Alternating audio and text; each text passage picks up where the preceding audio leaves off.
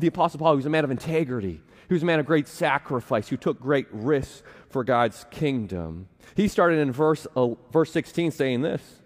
The Apostle Paul says, hey, I repeat, let no one consider me a fool, but if you do, at least accept me as a fool so that I can boast a little. What I'm saying in this matter of boasting is, I don't speak as the Lord would, but as it were foolishly. Paul says, I get it. You look at my life, and many days it looks pretty foolish. The risks that I'm willing to take, the beatings I'm willing to endure just so I can help some people know about this guy named Jesus.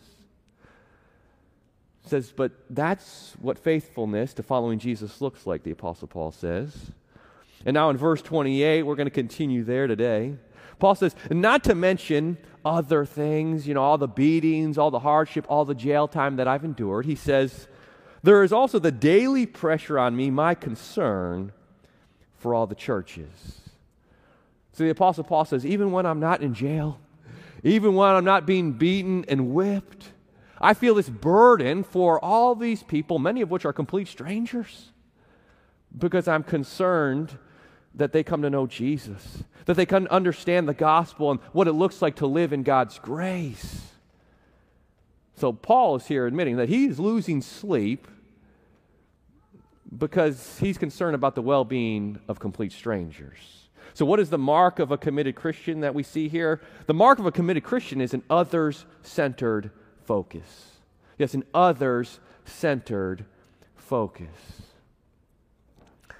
Do we have any fans of Wegmans here? Anybody shop at Wegmans? Okay, got some fans, okay?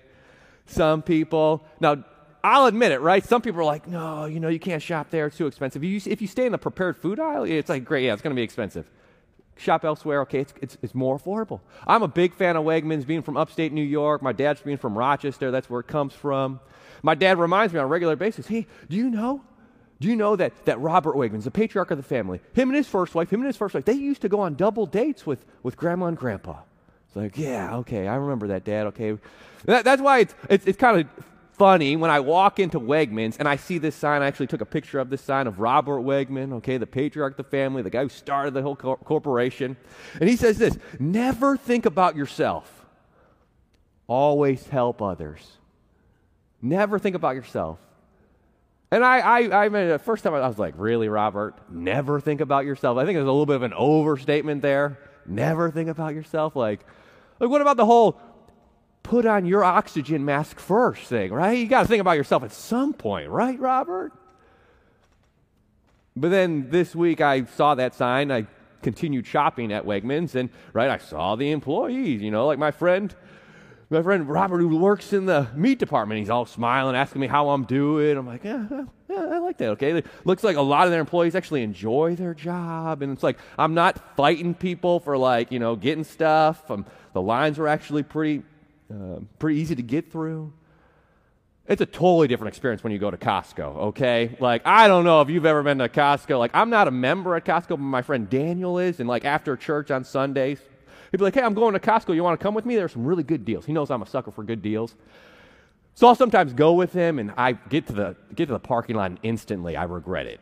It's like, 3 cars are fighting for one parking spot. I'm like, Daniel, can we just go to the back? Let's go all the way to the back of the parking lot. I don't feel like getting any verbal confrontations today, okay? Then we get to the building, and people are pushing and shoving to get their 50 pounds of bacon. And, when you get to the people who are handing out the samples, they look like you're almost bothering them, taking the samples. Then finally you get to the line, and I've got 3 things. I've got a pair of socks and some granola bars, and here comes this guy with 1,000 items in his cart, zooms past me to get in line. I'm like, yeah, you go first. You barge in line. I got 3 things. You got 1,000 things. You go first. I'm like, I think they could use a few more never think about yourself signs at Costco. Just maybe a thought.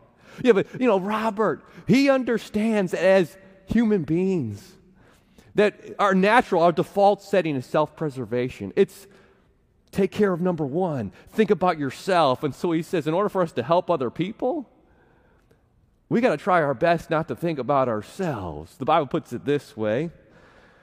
Philippians chapter 2, verse 3 says, do nothing out of selfish ambition or conceit, But in humility, consider others as more important than yourselves. Everyone should look not to his own interests, but rather to the interests of others.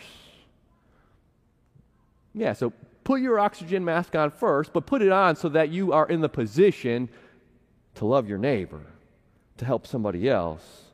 Apostle Paul continues in verse 5, says, hey, and adopt the same attitude as that of Christ Jesus, who, existing in the form of God, did not consider equality with God as something to be exploited. Instead, he emptied himself by assuming the form of a servant, taking on the likeness of humanity. And when he had come as a man, he humbled himself by being obedient to the point of death, even death on a cross.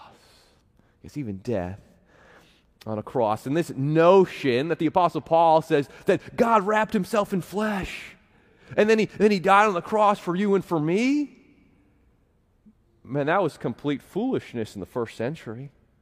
Apostle Paul actually wrote to the Corinthians in 1 Corinthians 1:23 and says that idea of a king coming to die for you, that was a stumbling block for the Jews and foolishness for the Greeks, for the Gentiles. Because in the Greek world, Greek culture said, you do you. You take care of yourself. The purpose, the goal in life in the Greek culture was to eliminate pain and to increase your pleasure. Don't serve other people, serve yourself. And so to take the posture of a servant, to take the attention, the focus off of yourself and put it on other people, the Apostle Paul says that's complete foolishness. But it's a foolishness I think our world could benefit from, could use a lot more of.